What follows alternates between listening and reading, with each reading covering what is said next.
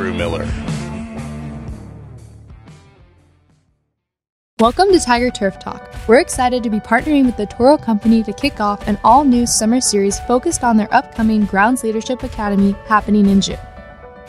Over the next 10 weeks, we will be releasing podcasts following Drew's road trip to Minneapolis and back, where he will be meeting with grounds professionals across the country. Please join us as we talk about their careers, the properties they manage, and their favorite Toro equipment. This episode of Tiger Turf Talk is brought to you by the Toro Company. For over 100 years, the Toro Company has been a leader in innovative solutions for turf maintenance. Through a strong network of professional distributors, Toro proudly offers a wide range of commercial-grade equipment. Visit Toro.com to explore their full lineup of products.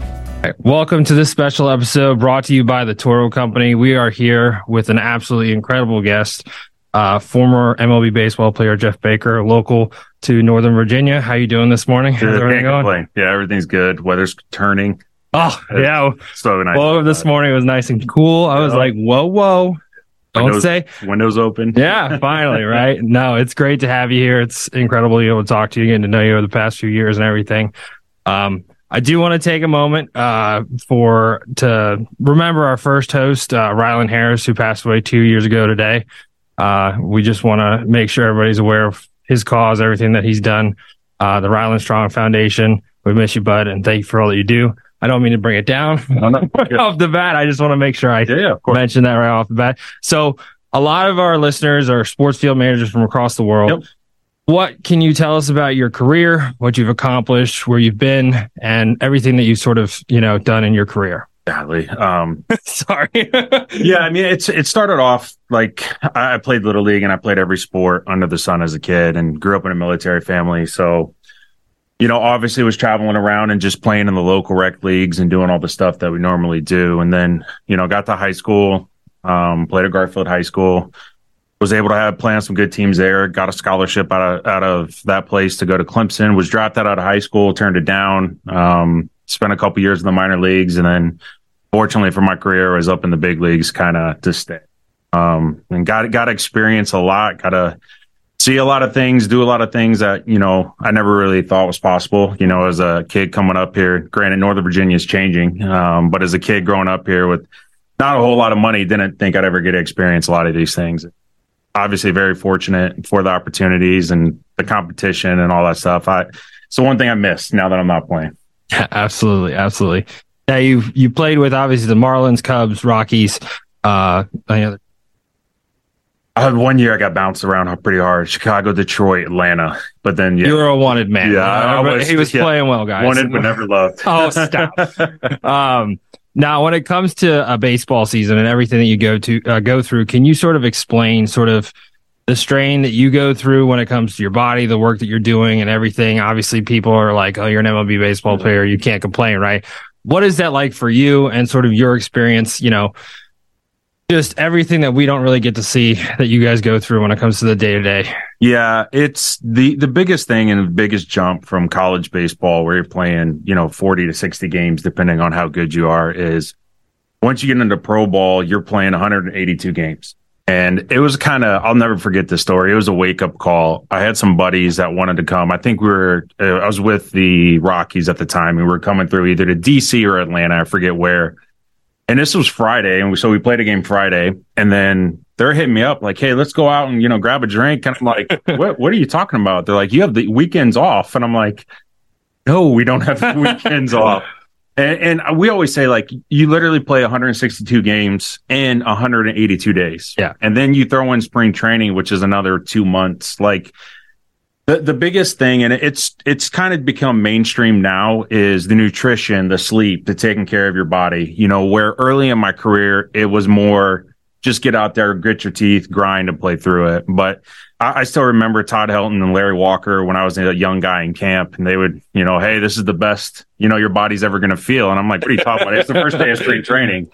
And then sure enough, after that, it's a grind. Mm-hmm. Like there's a lot. Yeah. And I always say it, people, you get to see the big stadiums. You see the contracts that guys are signing. You don't see, the minor league bus trips, from 8 to 16 hours going from one city that's not so nice to another city that's not so nice, playing on some not so nice stadiums, and then just the biggest thing for me, it's just the travel. Yeah.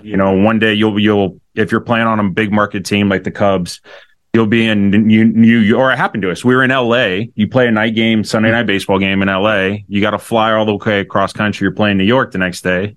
By the time you get in, you're in rush hour traffic trying to get into the city of New York. And then sure enough, from there, you get into the hotel at noon. You got a game at 7 p.m. that night. And it's like, hey, go get them. So it's definitely some challenging stuff. Absolutely. Now, you spoke a little bit to minor league baseball and sort of how that is something that really it's gotten better over time. Absolutely. But what was your experience like, sort of progressing from, and again, I'll take it from a sports field manager's aspect, from a high school field, through college, minor leagues into the pros, just to see that progression and sort of the role it played in your career and how you were able to accomplish what you did. Yeah, absolutely. One of the biggest things, I was fortunate enough. It was different. When I was coming through Garfield, we basically took care of the field. Yeah. That my father, our coaches, and everybody. And so we took care of the field, and we had a nice playing service, I thought. And then, I go to Clemson, and I didn't realize how spoiled I got. Like, you play your 3 years there, and the field's unbelievable. They have a program there. Like, I remember they had, at the time, I think it was like one of its own. Like, I remember my freshman year was pouring down rain, and I'm like, oh, we're done. We're not playing today. And all of a sudden, this like device comes out, like super soaker thing, and like sops it all up. And it's like, sure enough, we're playing like 40 minutes later. And the Clemson's the playing surface, and I tried. It's different now, but the playing surface there, the next closest thing you're going to get is the nicer big league stadium. Then progress on into the minor leagues, and it's gotten so much better. The care, the amount of money that's being put into it, the time, the investments into the playing surfaces. Some of the places when I was coming up in the minor leagues, depending on where they were with location and weather, it was pretty rough. Yeah, it was pretty rough. And then, transitioning into the big leagues, everyone likes to think, every major league field and the playing surface is unbelievable. Yeah. Not the case. Yeah. Not the case. There are some cities, and obviously you guys know this, there are some cities and some, weather that's challenging to get the field the way you want it to get, on top of, front offices, whether it's them throwing concerts out on the field or all the stuff I know you guys absolutely love. But I remember late in my career, went on a rehab assignment. I got hurt, and we went, and I was playing at, it was in Frisco, Texas, and I forget where the other one was down there when I was with the Rangers. And these playing surfaces were unbelievable for minor league ballparks. And it's come a long way. I think people are starting to understand the value, and putting time, effort, research, education into fields. Because at the end of the day, if you have a good field, you're going to have better players, and then on top of that, not even taking into account, the health and safety stuff, that's now becoming a priority. Bring it up. I might as well, poke the bear with it. Yep. Aaron Rodgers, the whole situation that just happened in New York. For you, was there a big difference when it came to an artificial playing surface to playing in a natural grass? Right. What kind of, I know certain players have said like they feel it after they play on it. Like, what was that experience like for you? Again, when we talk about playing at a high level, like, our students are like, yeah, we think we do really well. But when you're talking about professionals who put that much torque on a turn or rotational stuff, like, what is that like for you, and how can you sort of explain that to us as people who care for it? My first time ever playing on a turf field was over in Japan, and I absolutely loved it. I thought it was great. At the time, it was on the USA national team. I was also 19, 20 years old, and so it was no big deal. Then I remember going to Toronto, and every time we go into Toronto, all of our big time players would DH. They wouldn't play the field, whether it was Todd Helton when I was with the Rockies, or it was, Ramos Ramirez or Derek Lee with the Cubs. And then, at the end of my career, Adrian Beltre. And so I ended up, playing the field in a lot of those games. And I remember at that point in my career, it's, 7, 8 years in the big leagues, I felt it. And, you feel it, and it's how you recover. You feel it like in your knees, you feel it in your hips. And then I was like, this kind of sucks. And I was like, I get it now. But like, I liked playing on turf. If you could take away, I liked it because it was consistent. Yeah. But now with how much time and effort is put into the fields, you're going to get consistent bounces and hops now. So I'm not a fan of the turf, like, to be honest with you. And you brought up the Aaron Rodgers stuff, and it's a can of worms. I'm a big soccer guy, right? Oh yeah, well, we're going to get into that. So I'm a big soccer guy, and when I see what they can do with MetLife, and they can put it in the grass for when they have like Real Madrid or Man United, whoever required, they put it in and then they take it back out and put turf. I know those guys in the NFL don't want to play on turf. I mean, I'm a Ravens fan, and the Ravens went through this. They had some injuries 100%. On turf. They took it out, and now, sure enough, it's grass there at M&T. But yeah, shout out Sean. You do great work out there, bud. Yeah, I'm not a big turf guy. No, I get some of the financial stuff and all that, but if you give me someone that cares about the field and a groundskeeper and a crew that know what they're doing, I'm taking grass every time. Now, I'm going to put this to bed because there are so many people out there that say it. People say that grass costs more than artificial. Just not true. Right. When you talk about artificial fields, you're talking about a $1.8 million valuation for our field here at Brentsville that was just put on our practice field. Okay. And that's not an NFL size regulated field. Right. There's more to it when it comes to like amount of stuff needed, obviously, at a pro level. So you're talking like $2 million, right? A lot of teams evaluate their field on a weekly basis. We have to turn in results every single week. When I was working in Pittsburgh, they have to return all the data to the NFL office so that it clears the protocols that were put in by the NFLPA. And this is weekly. This is weekly. Okay. Every week it has to pass. So every 2 years, it's evaluated usually that the artificial needs to be replaced. When you think about 2 years, $4 million, you have other people who are saying that it lasts 8 to 10 years for high school programs. They don't know how to take care of it. And you're talking about these guys taking care of it on a daily basis on the professional level. So when we talked to shout out Casey Carrick at UNC, they had a situation when the coach didn't want to get rid of natural grass, but their practice facility was in a landlocked situation. Gotcha. They couldn't have a practice field for a year. So they would either have to travel to some off-site place or they could practice on the game field and then replace it every game. Gotcha. So they contracted that out to Carolina Green Sod Farm, and they didn't end up using all of them for every single game because it performed so well, right? But it was a longer project, so it took 2 years. So they used the whole contract. They replaced the field, I believe, 6 times, $1.4 million. Yeah. Yeah. And that's with all the bells and whistles with the install of the natural grass and the subgrade and all that. And it's like, why is the NFL able to put out this false narrative that it costs less? And owners are just worried about, being able to go out at any given moment is what they. I think that a lot of that's going to, obviously the NFLPA is banging pretty hard after, when you're losing someone. When you have the top guy. Like it's, I don't know. I just don't get why they don't do it. For sure. Like just get rid of it. It's not like it's a penny on the dollar for how much is NFL worth? Oh my God, but you talked a little bit about soccer. Yeah, I know you're a huge Man City fan, Premier League fan. Where did that come from, and sort of the love of the game for that? Obviously, I did a project in college. It's like a religion. Yeah, it's not just a sport to them. What has that like been for you? It's funny. A lot of people don't know this, but I played soccer, one of the sports growing up a lot. And I bust my wife's chops on it, but they have like the ODP, which is like, I don't know where it stands nowadays, but it was like a higher level of playing soccer. Mm-hmm. And I also had I was born in Germany. Yep. So I had the dual citizenship thing. And I remember this coach came up and was like, hey, we want you to go over and play one of the German teams. And I'm like, I'm not doing this. Like, I'm looking at it and it's like, same coach the next day, comes up and is like, hey, you got to play baseball or soccer. And I was like, I'm not picking a sport. And then my dad fortunately backed it. And so we went and just played baseball. And that was kind of in soccer. But I always loved soccer as a kid. And then when I got older and, just watching the game, for me, it's so different than, baseball or football or basketball.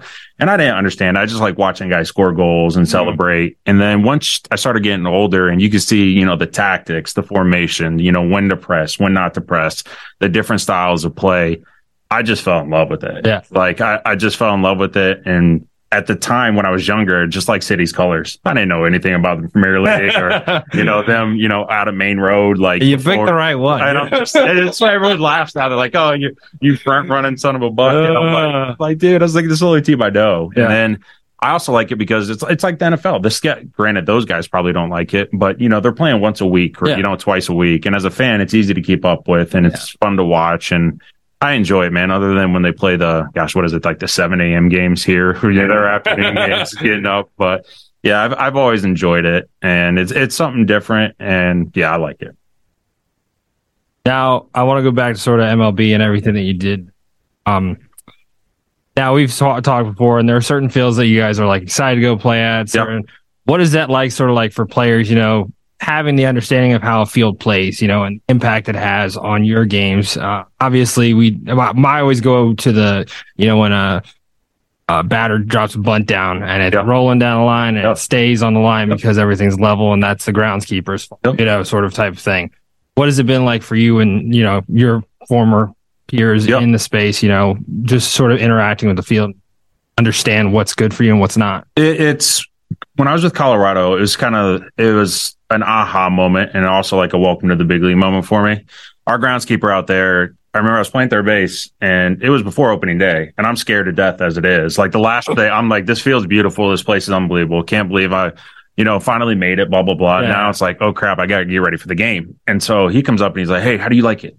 Like, oh, like what? He's like the dirt. He's like, do you want it soft? Do you want it firm? He's like, do you want it wet? And I was like, just wet as possible. And sure enough, they will go around and he will go to every single guy and ask them, the infielders, how do you want it to play? At the same time, Colorado was kind of going, this is like pre-humidor, and they're trying to figure that out, the ball going too far. And so one of the things that we did at home, I kid you not, they grew this grass out. I don't know what the inch is, but I know when you put your shoe in the grass, you couldn't see your logo on whatever you were wearing. Uh-huh. And they were doing it to try to make it more competitive for us, like an advantage.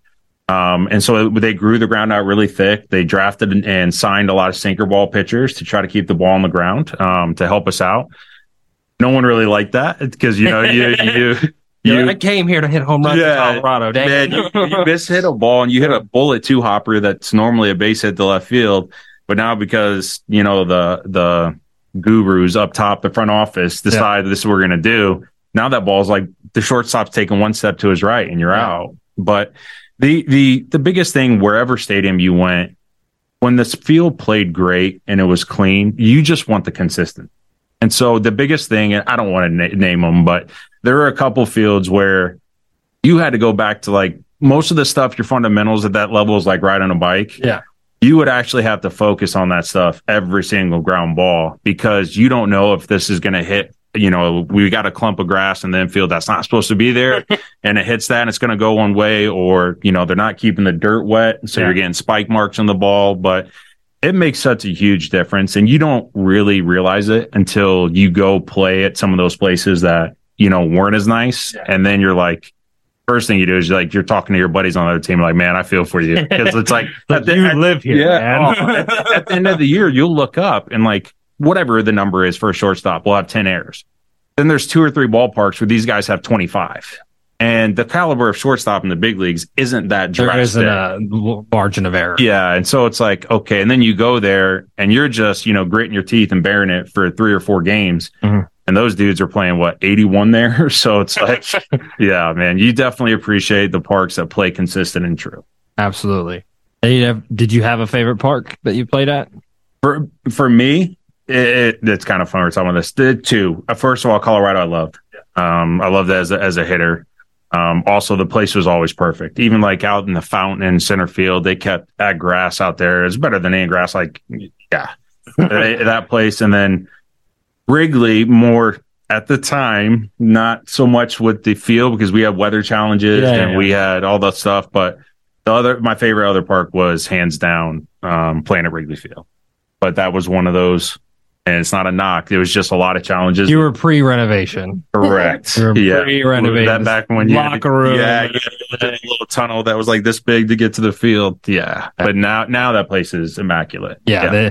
I got to go when I was driving up there, the bullpen and everything. It's like, wow, they really, this is right. Great. It used to be back in the day. You see the guy scurry down, or unfortunately we had a couple of relievers that were really good pitchers, but were a little wild when they're warming up. Oh, so you'd have the ball, like the game would actually be stopping because the ball's firing down. We're back in high school. Pretty much. Yeah. It's like, oh boy, you see like 2 or 3 of them and it's a big game or a big situation. You're like, oh, we're in trouble.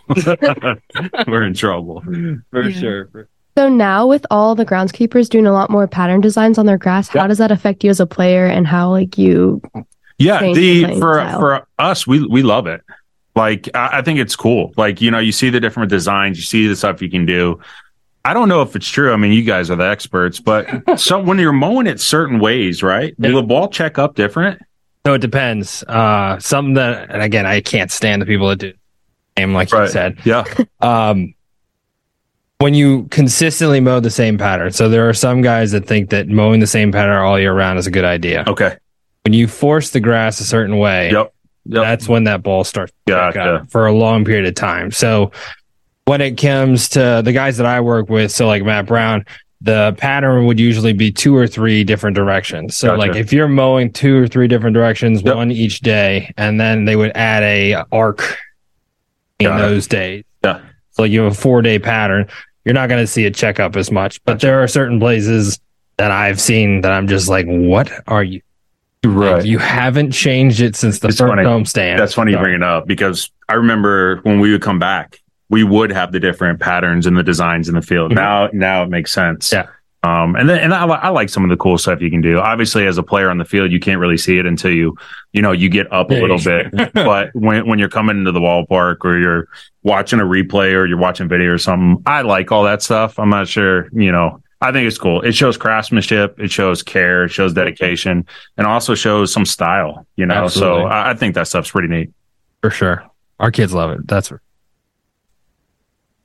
Heck yeah. There's a lot that goes into, being able to become a Major League Baseball player. And there are a lot of challenges. What are some of the things that you went through to get to where you, 11? Yeah. 11 years of pro baseball. The biggest challenge is a couple things for me. When I had a wrist injury that I battled through college. And so I ended up having a lot of wrist surgery. So the main thing for me early in my career was the injuries. I had to battle through that. And little did I know then that was basically setting me up. It was teaching me patience. It was teaching me, I always had a strong work ethic. I always talk about, when I'm talking to guys and, they're like, hey, this guy was only a AA player. I'm just like, man, guys that get to AA have the talent to play in the big 100%. Leagues. The biggest thing and the challenge is, you have the dedication, once the game's over, to go home, to rest, to eat right? Or do you want to go out and go to the bars and chase women and do all this stuff, party? And so a lot of guys got weeded out because of that. And so the biggest challenge is always staying healthy. And then it's, how do you every single day motivate yourself to get better? And for me, once I got up to the big leagues and I saw what it was like, I was like, there's no way I'm going back down. Like, I'm not going back down to the minor leagues. And then it was, hey, what do I have to do to stay here?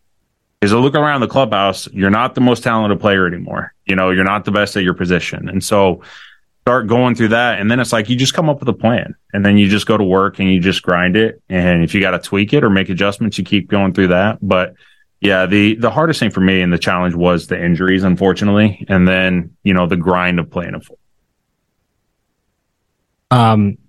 Now, you brought up the Premier League and you brought up the mowing patterns, and we talked about John. I texted you because shout out John being Leicester City. I don't know if you sent me something about where they outlawed the patterns. Yeah, no. So in the Premier League, they outlawed all the crazy patterns. I was like, I know the guy who does that. You're like, no, you don't. I was like, let's go. Absolutely. It's like, come on, I love them. No, for sure. And now he's at Man City, and I just talked to him the other day. He obviously has a big role. Where do you think sort of that disconnect is? And when you talked about the NFL being more worried about money, where do you think that disconnect is when it comes to the value of that for a player? Obviously we talk about the Premier League and everybody, grass is probably one of the most valuable things. We have Lionel Messi, who's in the MLS now, who's refusing to play on artificial turf fields, and people are bending to that need to make money, right?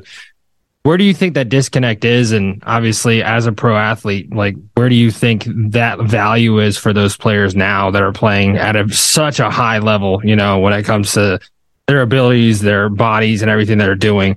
Where do you think that sort of disconnect is, and how do you see fixing that? Or if you think it is a value to fix it, if that makes sense. It's the disconnect comes, in my opinion, from ownership groups or front offices that are viewing either players as numbers, not as investments, right? So when you have an ownership group, a Man City, right?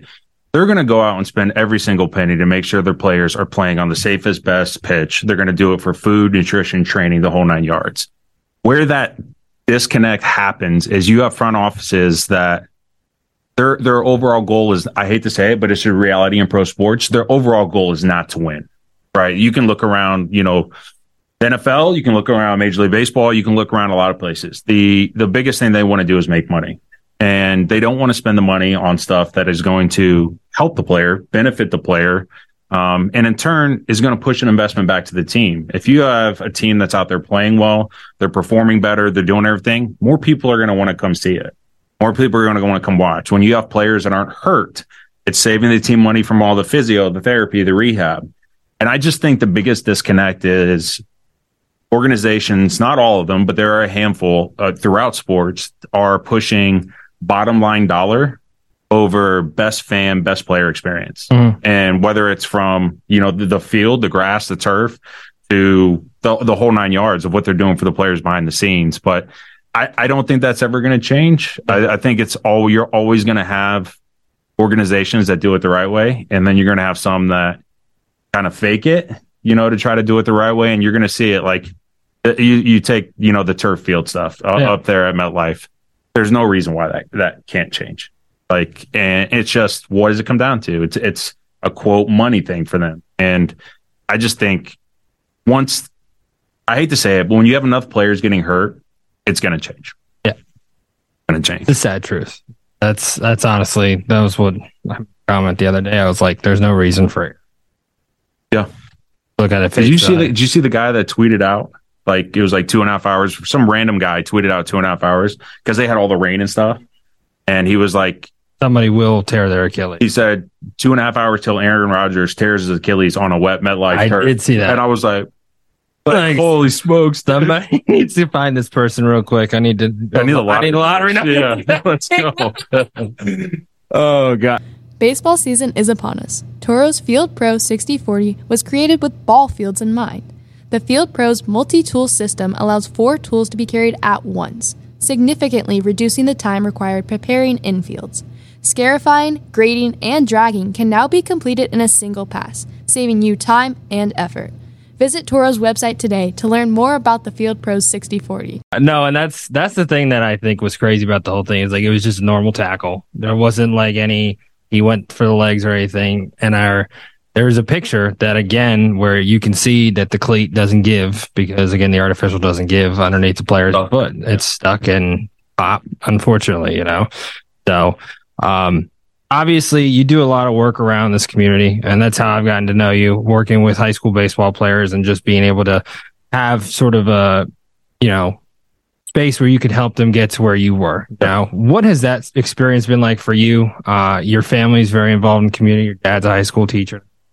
What has it been like to sort of give back to the community where you started sort of your journey in this space? It's humbling in an aspect where people will listen to you and value your opinion and appreciate your time and coming out. It's an extremely humbling experience. The thing for me that I try to look at, and again, the dynamics of Northern Virginia are changing drastically from, income families to locations, the whole 9 yards.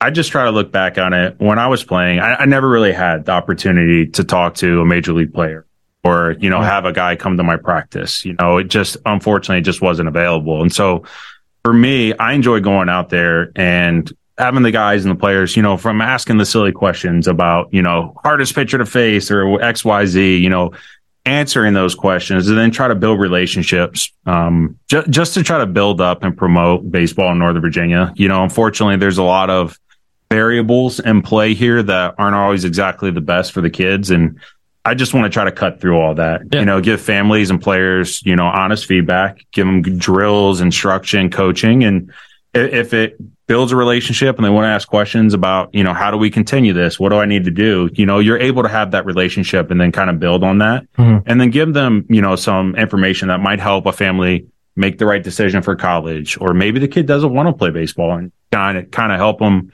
get on the path that they want to do that makes them happy. So I've enjoyed it. I've enjoyed going back. I like to stay under the radar with a lot of it, but I hear you. Yeah, I enjoy working with the kids because at the end of the day, that's what it's about. Yeah. The high school kids, high school sports is a lifeblood of every single thing that happens outside of that. And if we can give that the attention, the nurture, the care to help those players and help those coaches grow, it's just going to make the game better everywhere.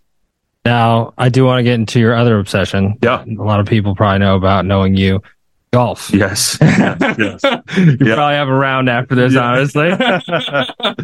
What was that sort of like, being able to, obviously be a pro athlete and then sort of whether it was during your time as a player and now seeing golf, turf grass has a huge role on that game and everything and how you play it and how the ball. Yeah. What has it been like for you to sort of understand all of that, at the greater volume of play that you've had and being able to see all the different incredible courses you've talked about? Yeah, absolutely. The thing that kind of blew me away with turf interaction, from your club to if you're into the grain, if it's Bermuda, if it's bent grass, if it's whatever. When I first started playing, I was just happy to be out there. I was like, hey, this is 4 hours. We're out in nature. We're doing our thing. Like, here's a sport that I'm not very good at that will challenge me to keep pushing and getting better. And then as I started getting better and started playing more, and some of my buddies who are golfers, and before I'm hitting a shot, they're like, oh yeah, look, the grain, the color of the, the grass on the green. I'm like, what in the heck are you guys talking about? Just like there's a hole. I put it in the hole. Yeah. Let me just put it over there. Like, shut up. But then like you start looking at it, you start learning. And then I'm like, holy smokes, it's a game with inside a game, basically depending on, the type of course, the layout, the grass, the conditions, all this stuff that I knew nothing about. And then, being fortunate enough to play some high end golf courses and golly, like you see the attention to detail, you see, I'll tell you this and you'll appreciate it. Right. I repair every divot and I take up, every pitch mark on the green, but it's like, just the amount of time and effort it goes into keeping some of these higher end golf courses or even lower end golf courses, in a playable shape. It's fascinating. Like it made me have an appreciation more for what you guys do because before it was just like, I'll just hit the ball and replace my divot. You know what I mean? And now it's like, okay, well, they're cutting this way because of this or they got to grow the rough up for whatever reason, like whether, there's irrigation issues and they're trying to stop some, whatever it is. And it's kind of wild how deep, and I know for you guys, this is everyday stuff, but for us, like, I always try to build relationships with the people that take care, whether it's a ground screw guy in the big leagues, our staff when I was at Clemson, or, now the superintendents when I'm playing golf. And, you get to hear them talk about what they're doing, how important it is, raking a bunker, whatever, what you can, we'll have to replace it. And yeah, it's pretty fascinating, man. And I enjoy it and seeing the two kind of come together. Now, you talked about strategy and everything, and we've talked about playing surfaces and everything like that. And we just talked about high school.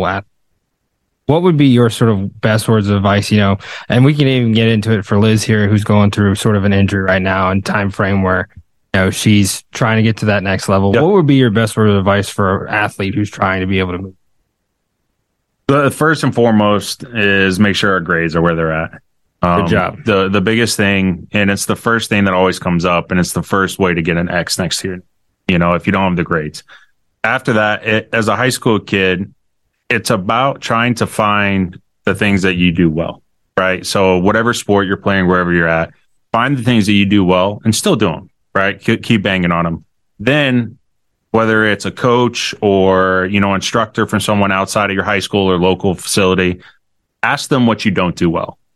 And then try to take what you don't do well and get it up to par on what you do well. And once you start getting that and getting the skills, and then after that, it's just repetition. It's just banging, grinding, and then just continuing to move forward. The thing that I encourage all high school athletes to do is ask a lot of people a lot of different questions. Sometimes we build relationships with, whether it's a high school coach that might have a limited scope of, knowing what happens at the next step. Or if it's, an instructor on a private facility, ask all these people the questions, hey, what do I got to do to get into college? Hey, what do I got to do to this? And kind of pick and choose the answers and kind of see what you like and just kind of formulate that and just grind. It's it's exciting because in Northern Virginia here, if you can play well in high school sports, there is going to be a chance for you to play somewhere else. So the carrot is always there, at the end of the stick for, kids in our area. And I just encourage them to just ask a lot of questions and then just work your tail off. Got any questions? Supposed to have a lot of questions, Liz. No, I'm just. You have a question? Dude, let me hear it. Come on. Okay, she doesn't have a. Gotcha.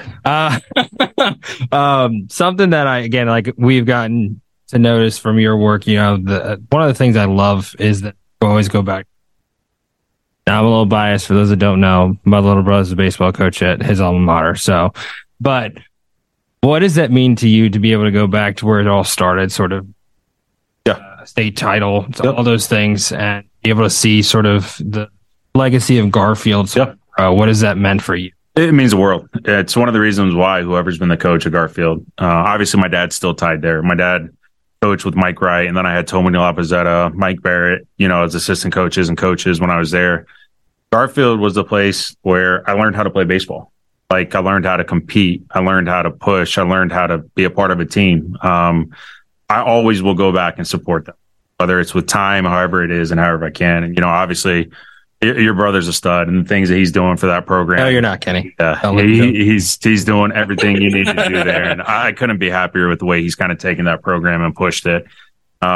It's just, I feel like if we don't go back, and me personally, just because, again, didn't have a ton of money. So I wasn't able to go out and play in all these teams and all these programs now. And I got everything I needed from Garfield High School. And it put me on the map. We played, obviously, back in the day, it was Potomac, who was another really, really good team. And, everything that kind of let me have success moving forward all started there. And so I always enjoy going back there. Granted, I keep screwing up the name, the mascot, with the changes and all that stuff. Red Wolf, yeah. But yeah, it's just a special place. It's the same as Clemson, but more so because this is where I grew up, and this is home.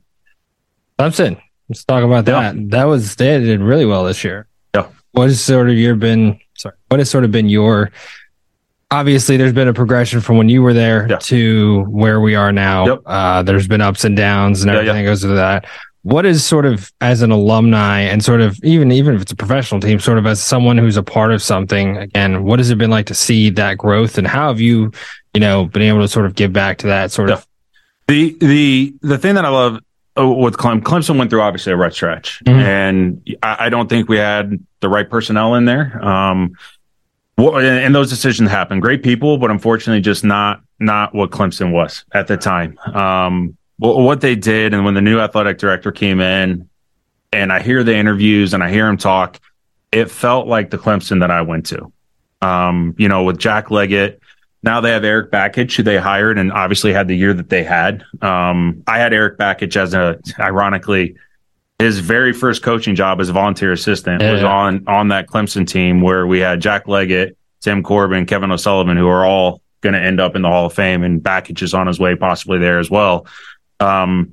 Just to see them kind of get back to doing the things that we did. They also invited, Coach Leggett back into the program after he unfortunately had been shunned a little bit for whatever politics and reason I don't know. And, really, you and I love politics. Just like, our favorite thing, isn't it? Just like, and I talk to Coach Leggett all the time. Like, still, I probably have a better relationship with him now than when I was a player, because having, some maturity and some time to look back on, hey, he was doing this because of this, and so the hindsight. Where back then I was just the stubborn, no doubt. So I'm happy to see Clemson. I think they're going to get back to being, a top 5 program in the country. Didn't like to see it when we were out of the rankings and all that stuff, because I know, I'm sure. The 3 years that we were there, obviously, and this isn't like tooting our own horn, but kind of pushed Clemson from that, 8 to 12 type program into a 1 to 5. And the guys that were there, the effort we put in, the grinding, playing games, all the stuff to kind of elevate the program. You hate to see that kind of fall back. Yeah. And unfortunately it happened, but now I think those guys that are there, the staff, the players, obviously there's challenges with the NIL and all the stuff that now become college sports, but I'm excited to see them. I think they can get back to that level, and I think they can probably even push it, because the facility, we had a top 5 facility when I was in college, and now this. You and I have talked about that. The arms race of college facilities is it's crazy. Unbelievable. Like fields upon fields, locker rooms. Like those guys at Clemson, they're not going to have a locker room facility that's as nice as that realistically ever. Like the pros don't do it. Yeah, you might be lucky if you're on the home side at New Yankee Stadium with all the amenities they have, but even big league ballparks don't have that. I think big league ballparks are starting to see it though. I think Anna did a really big. Theirs is like similar to a college, but still, like you said, it's a completely different ball game when it comes to a student athlete in a sense. They're your athletes when you're a pro. Like you don't have to take care of your grades or anything else. We don't need a study room. We don't need are necessary. Something that I'm curious to hear from a perspective of a pro for people that are listening is, what are things that a groundskeeper can do better for an athlete, whether that is having a relationship, talking to them, whatever. And again, we're bound by, like contracts and stuff like, hey, don't approach them. Don't do this. Don't do that. Right. What would you say is the best thing that we can do to make your experience on the playing surface better? The 100% hands down is just communicate, right? Whether it's the best ground crew, like people that I ever had came up and would talk to you. They would ask you. And then if the field, it's very obvious. You guys know when the field's not up to your standards or what you want it to be for whatever reason, whether it's a disease or weather or concerts. So you guys know right away. We know as a player too, it's not up. And it's just like, just have that communication and dialogue where it's like, hey, Bake, we know it's not, we know we're trying, we're trying to get there. And the goods ground crew that we had, they would talk to you, and they were just as much as a part of the team as, the guy that was playing next to you, because their job, I would argue, is more important sometimes than some of the stuff that we do, and the biggest thing is just communication and honesty. If you have that in both sides, like players will put their egos aside if they think the other person cares. And when you have a grounds crew that cares and you can tell that and they're communicating with you, we know the field's not going to be perfect. Just like, our bodies aren't going to feel good after day 1 of spring training. It's the same thing with fields. They're just going to get beat up. And so, having that communication and honesty, like it goes so far. It goes so far in that relationship. And the people and the grounds crews that want to build that, it's special. Like I've told you the story of this. In 2007, we went to the World Series. And you vote out playoff shares for, basically playing in the playoffs because you're not on a salary. Hands down, unanimous vote. We voted to give our grounds crew, head guy, and the people a full share. And that came out to that year. I mean, we finished runner up. That came out to, I want to say like 170 grand. Just here's a check. And the reason why is because we don't get to that level of playing in the World Series without the care and the effort that the team put in.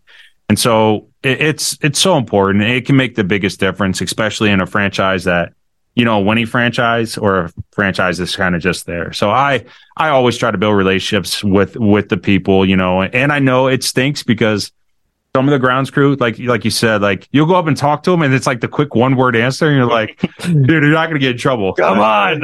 I'm talking to you. We're not going to get you in trouble. And so, just the communication and the honesty, man. The Toro Company is known for innovation. For example, the Reelmaster 5010H improves performance and productivity. The industry's first and only reel mower with a true hybrid drive system. Save up to 20% on fuel use while also lowering costs and lowering the vehicle's carbon imprint. Visit Toro's website today to learn more about this revolutionary mower and discover the power of sustainable and efficient grounds maintenance.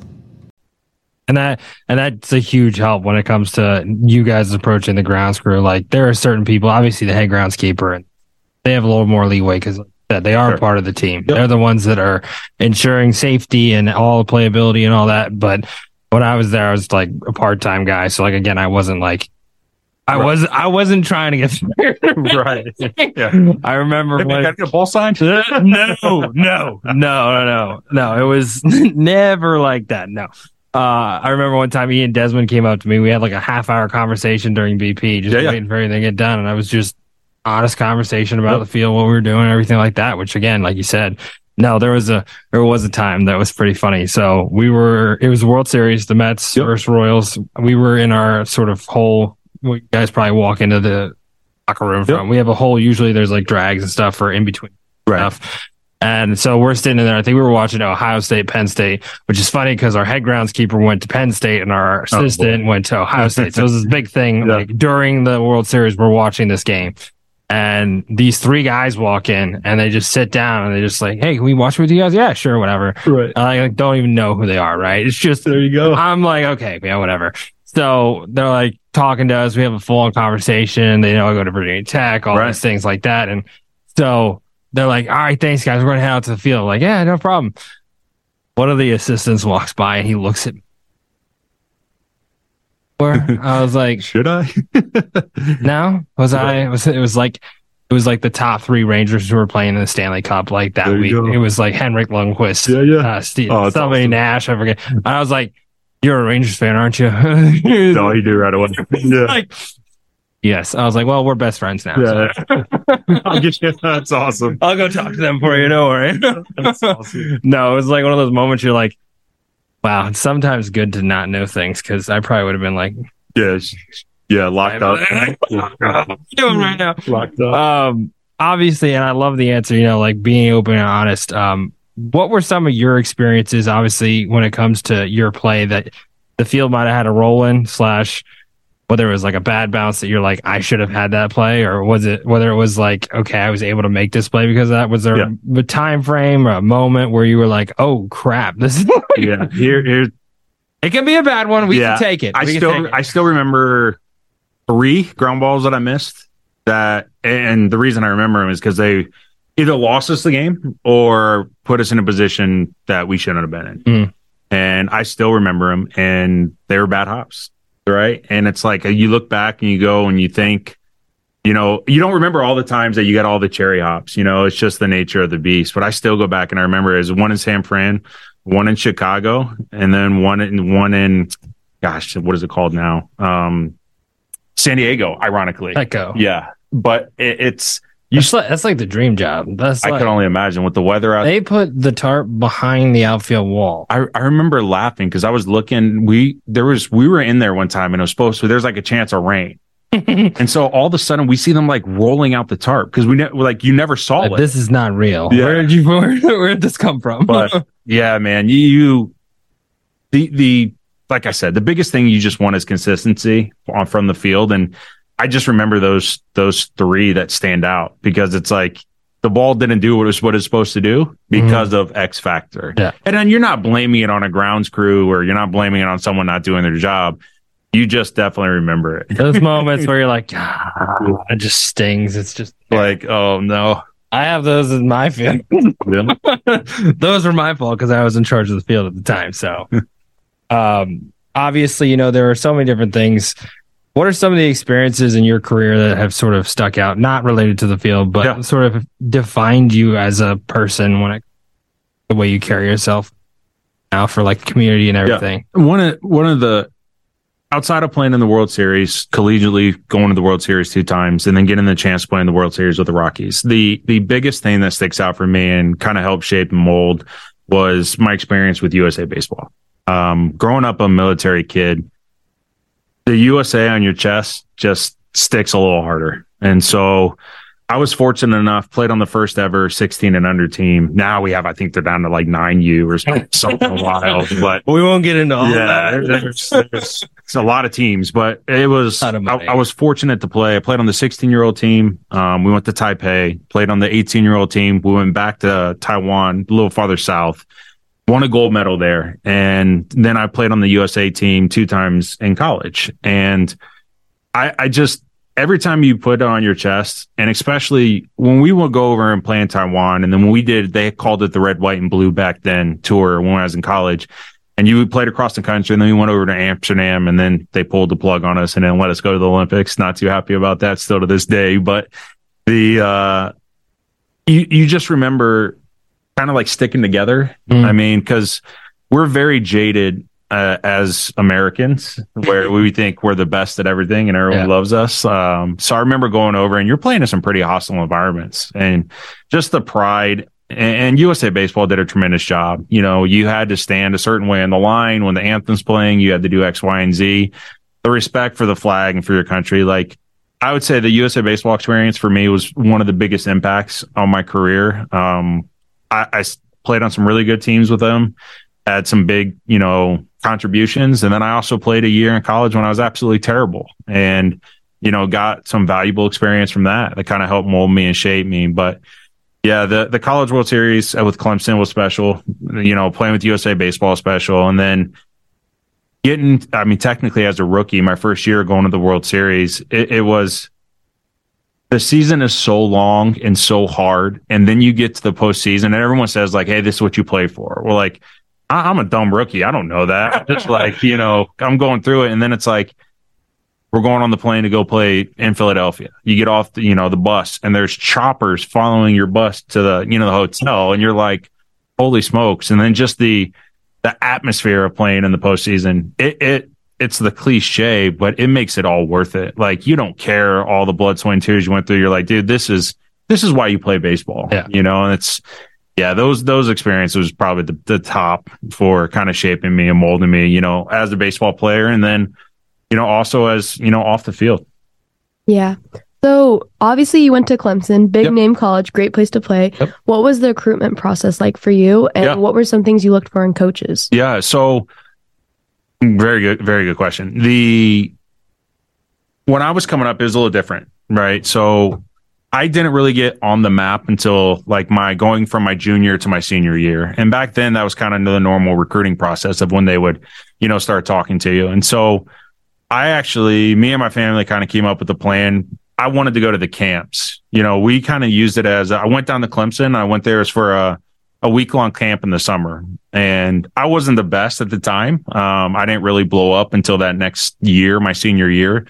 And I went down there and just fell in love with the place. We were going to kind of look at Clemson as like an interview process. Like, we're interviewing the school, see if I'll fit here on top of the coaches. And I'll never forget it. Coach Leggett, I've been to a couple other camps, not as a prestigious baseball school as Clemson was, but the head coach would come the first day, shake your hand, welcome you, phone out, and then say, okay, thanks for coming the last day. And Coach Leggett was there every single day of the camp, worked. Tim Corbin and the other assistant coach, Kevin O'Sullivan, were out recruiting. And he called them and had them come back to look at me. And they ended up offering me a scholarship right after the camp. And ended up, my dad was actually down there with me on the trip, called my mom, we talked it over, and then I committed. Obviously, that kind of took the pressure off me and allowed me to just go out and play. And then I was able to take my game to the next level. But the biggest advice that I give to, student athletes today and family when it comes to college recruiting is you control the process. A lot of the stuff that's being pitched and then the narrative now is you have to let everyone else do the stuff for you. You got to be on the right travel team, or you got to have the right coach. Your high school coach has to call for you, or, they're not doing these things for me. And it couldn't be farther from the truth. Every college coach is, as a player, if you send them an email, hey, I'm interested in your school, I'd like to come to your camp, they're going to respond. And it's the easiest way to get instant interaction. And also it allows you as the family and the student athlete to go around and look at the different schools. Hey, I'm looking for, a rural, not city school that has X, Y, and Z for programs. You can go down and look at it, take a look. Hey, I don't like it. Okay, go somewhere else. And then the bonus is when you're going to these camps is you're also getting instruction. And you're getting instruction from different people, different places across the country or regionally. That's going to also help make you a better player. So I just always encourage families and players to kind of take the recruiting process and put it on your plate. Don't wait for other people to help you out, because you can do it yourself. You don't need all these bells and whistles that unfortunately cost a lot of money to get recruited nowadays. It's never been easier. It just takes having the courage and being able to, hey, I'm going to send an email to coach, or, hey, I'm going to call a coach. And so I always, recommend families and players find someone that you trust that can evaluate, your talent. Say, hey, I think you can play in this range of schools. And then just start looking at camps or emailing coaches, and they will respond. They will respond, because a lot of them, I don't want to get too deep into it, but a lot of them don't like dealing with some of these travel programs and teams. They just want to deal with the families and kids. But yeah, I just take it into your own hands. Absolutely. Now, there are a bunch of different things that go into that, and a bunch of different people are part of it. And obviously, something that I think is lost a lot in that process is that they are kids, right? Because there are so many things. What would be your best words of advice for the kid when it comes to maybe the disappointment of something not happening, or dealing with a decision that might have a huge impact? Like they've got everything they want in these 3 different places and they don't know what to do. Right. Just overall, what would you say is the focus of your best interest in heart when it comes to the kid? So when you're talking about like the disappointment, right? The biggest thing is trying to get the kid and the family to surround themselves with people that they trust that's going to be honest with them. I see a lot of disappointment from kids either not going to a school that they think they should go to, is because someone back in the day pitched a school to them that realistically they're not. I've had this, and I tell this story, and I'm not going to name the player's name, but I tell this story about Garfield, perfect example. I had a family reach out to me and said, "Hey, can you call Clemson for my son?" And I said, hey, okay. I was like, I'm going to be at practice. I'm going to come up. I'm going to watch a game. Let me check it out. Unfortunately, this kid's talent level, and there's nothing wrong with this, right? Like my talent level is capped at a certain point. Everybody is. The talent level was not even remotely close to Clemson. But unfortunately, the idea had already been planted in this family and this kid's head. So I always just encourage people and the player, to honestly, look yourself in the mirror. And it's obviously very hard when you're dealing with parents, because every parent thinks that their kid is the best, right? To a certain degree. But to just honestly look at your talent and then find the schools, take 3 schools, right? And go out and you narrow it down to your final 3. When you get to that part of the process, I truly believe that the school that you're meant to go to will stand out. Whether it's an interaction you have with the coach that you liked a little better there, whether it's an interaction with the faculty there when you're coming to choosing, hey, they got my major that I want to do. I think all that stuff will kind of make itself clear. It's just kind of filtering through the initial steps and then being honest and just narrowing it down. Now, I do want to shift away from all the recruiting fun stuff. When it comes to, a kid, taking those next steps, Liz is a senior. We have a bunch of kids that are looking to be sport, anything. What would be your best words of advice for a kid sort of taking that next step in life, with college, going into a job, doing something? Realistically, now your life starts. Every choice matters. So, perfect example for me, I didn't party when I was at Clemson, right? I chose not to drink. I didn't party. I didn't do any of that stuff because I made that choice because I wanted to get the best out of my baseball ability. When kids are now going into college, the biggest thing is every choice that you make is going to have an action and a consequence, right? Kind of see where you want to be, not just next year, 2 years, 5 years down the road. I want to go to school and be a vet. Hey, what I'm doing today, is this going to hinder me from getting to where I want to go? And it's kind of just, having that big picture plan and just set goals, set short-term goals that you can hit, set long-term goals, and just have kind of the mental toughness and fortitude to just keep grinding them. I mean, that's realistically the easiest way that I could say it, just because it's the only way I did it. My father was military, very goal. I still have some of my goals back then. I don't know what I was thinking, but I still have them written down. And, you see some of them are pretty outlandish, but kind of having that system in place when I went to Clemson helped me a lot, because once I got at Clemson, first of all, I was challenged academically with some of the classes and stuff that I was taking. I wasn't in the easiest of majors, just show up and get a passing grade. But I had to make a plan for that. I had to make a plan. How am I going to balance my social life? How am I going to balance my baseball? What percentage of time is going to go to what? And, by just being able to make goals, set the goals, and do the best there's going to be bumps in the road. There's going to be mistakes, but just try to stick to what you believe in the most and just keep pushing. Obviously, we're a turf grass management program. We talk about sports fields, professional baseball player. You've done so many different things. Can you sort of speak to sports and sort of the impact it has on not just your own life, but just when we look at it, and again, I think about it every day. There are people that, maybe their outlet is going home watching a game with their dad. Maybe it's they go play lacrosse on, a daily basis. what is the role of sports sort of in society in your eyes when it comes to what, as a group, athlete, field manager, how we're able to accomplish, again, something like going to the World? Yeah. Yeah. The thing for me with sports is it means so much and so many different things to so many different people. Whether you're an athlete, it means something to you. It could mean a check. It could mean a job. It could mean competing. It could mean the joy of it, from being, the caretaker of the field. It could be the same thing. It can be the emotions of all this.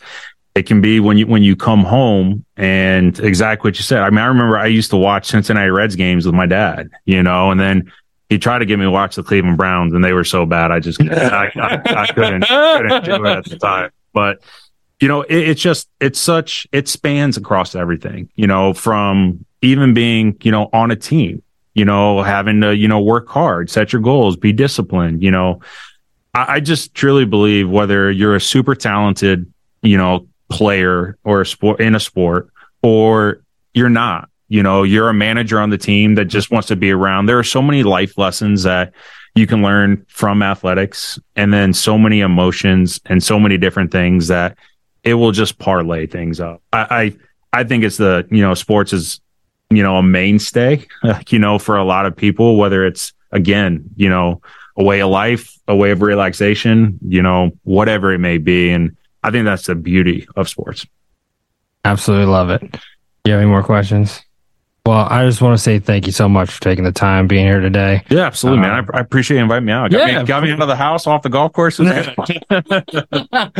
Well, again, thank you again. Be sure, guys, to reach out if you have any questions. All right.